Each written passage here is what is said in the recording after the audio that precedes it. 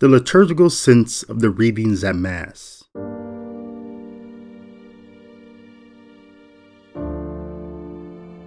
Let the readings for the second Sunday of Ordinary Time Year be serve as your never-fading reminder that you have been called, you are being called, and you will always be called to your destiny in Christ.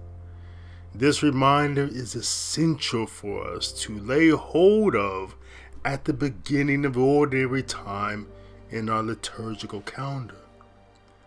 The purpose of ordinary time is to orient our whole self, mind, body, and soul in the direction of the liturgical season we are headed.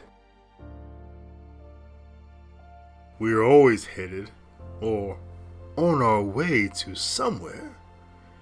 We are on our way to Mass, on our way to work, on our way home, or on our way to the kitchen.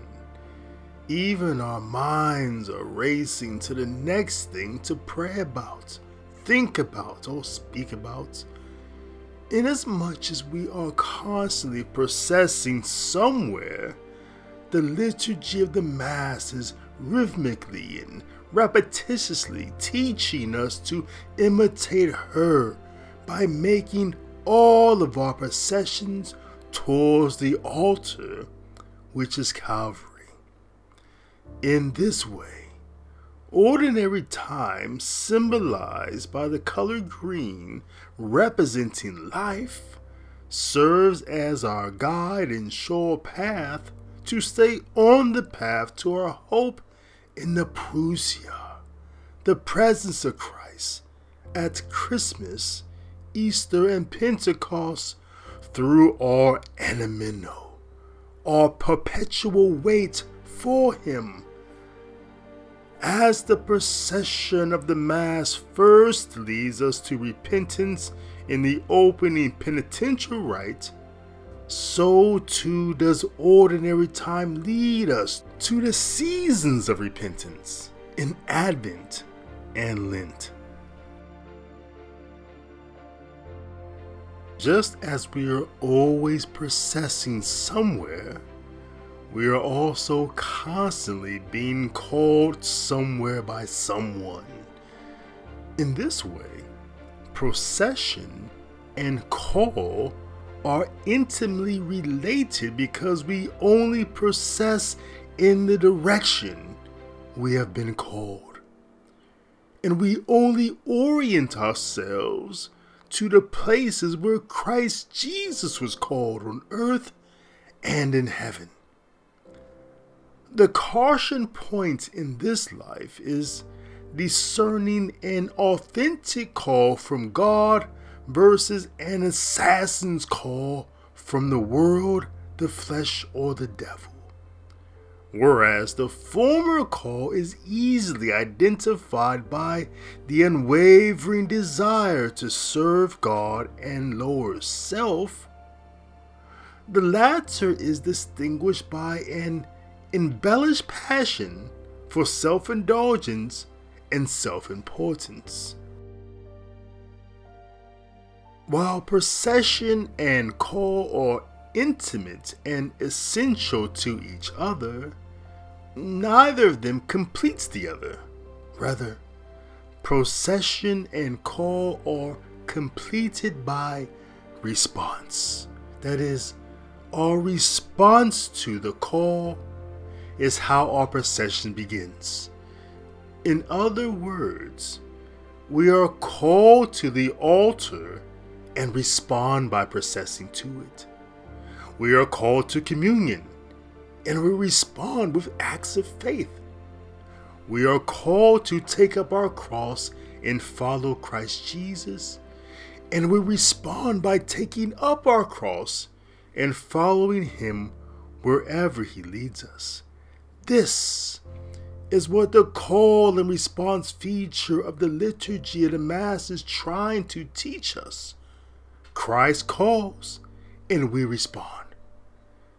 In persona Christi, the priest exclaims, lift up your hearts. And we respond saying, we lift them up to the Lord. The Lord be with you, he says, and with your spirit. This is the body of Christ, he says, as he elevates the host above our eyes, and we respond, amen.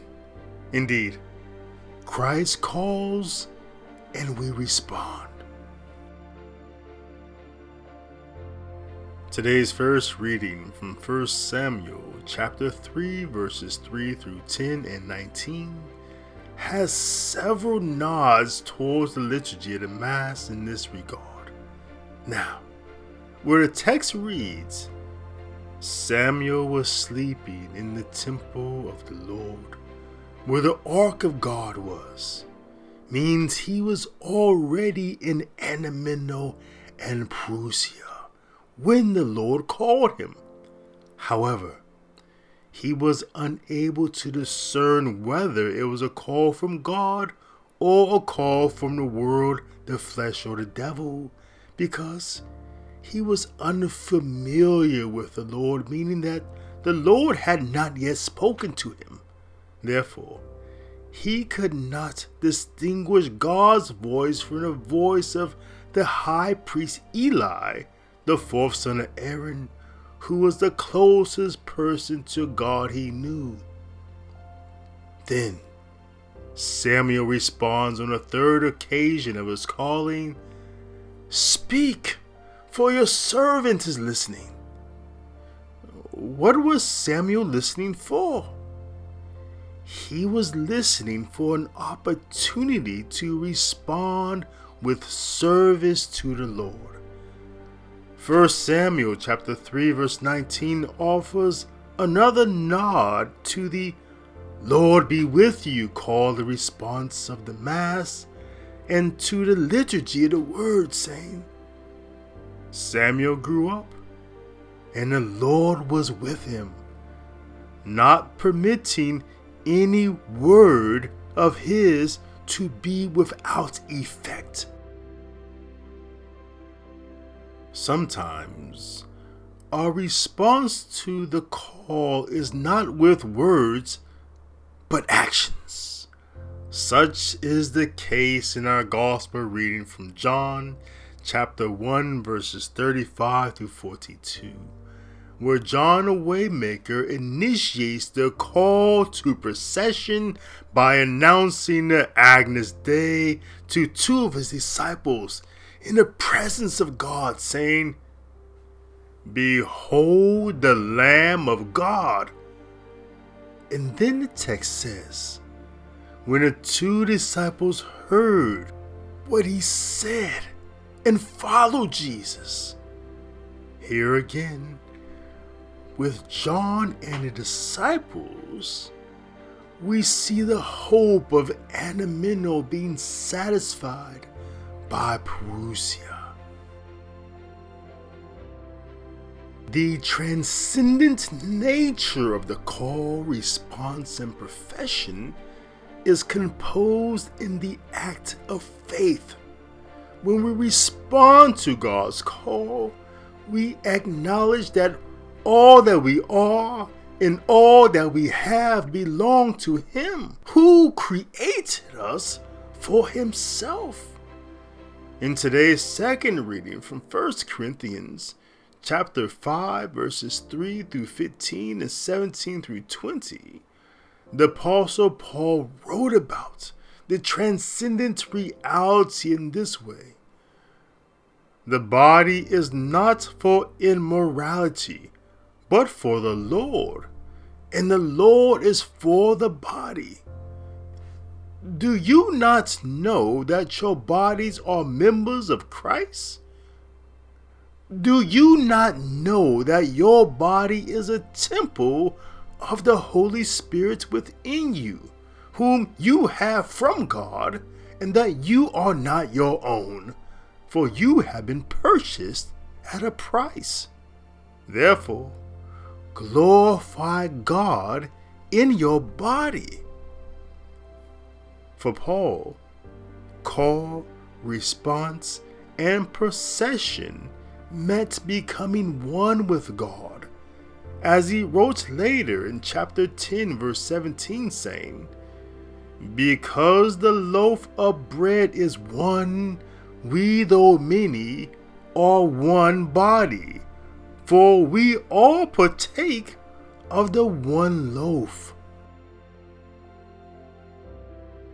This teaching on call, response, and procession is not in any way related to a call to prayer, which is a mere summons typified by bells ringing, as well in anti-Christian religions such as the Hadan call to prayer in Islam, the Tresanda call to prayer in Hinduism, the Barshu call to prayer in Judaism. On the contrary, in the divine life, it is God himself who calls, and it is our heart that was created by him and for him that responds in faith and fealty to his core desire. Lastly, we are not processing to a worldly temple or to a synagogue without sacrifice, but to God himself, who comes to us daily as the Holy Eucharist. This is just one way how the readings at Mass this Sunday connect to the liturgy, and how the liturgy is forming us how to live our lives in the world. Be in the world which you have received through the liturgy. I am David L. Gray.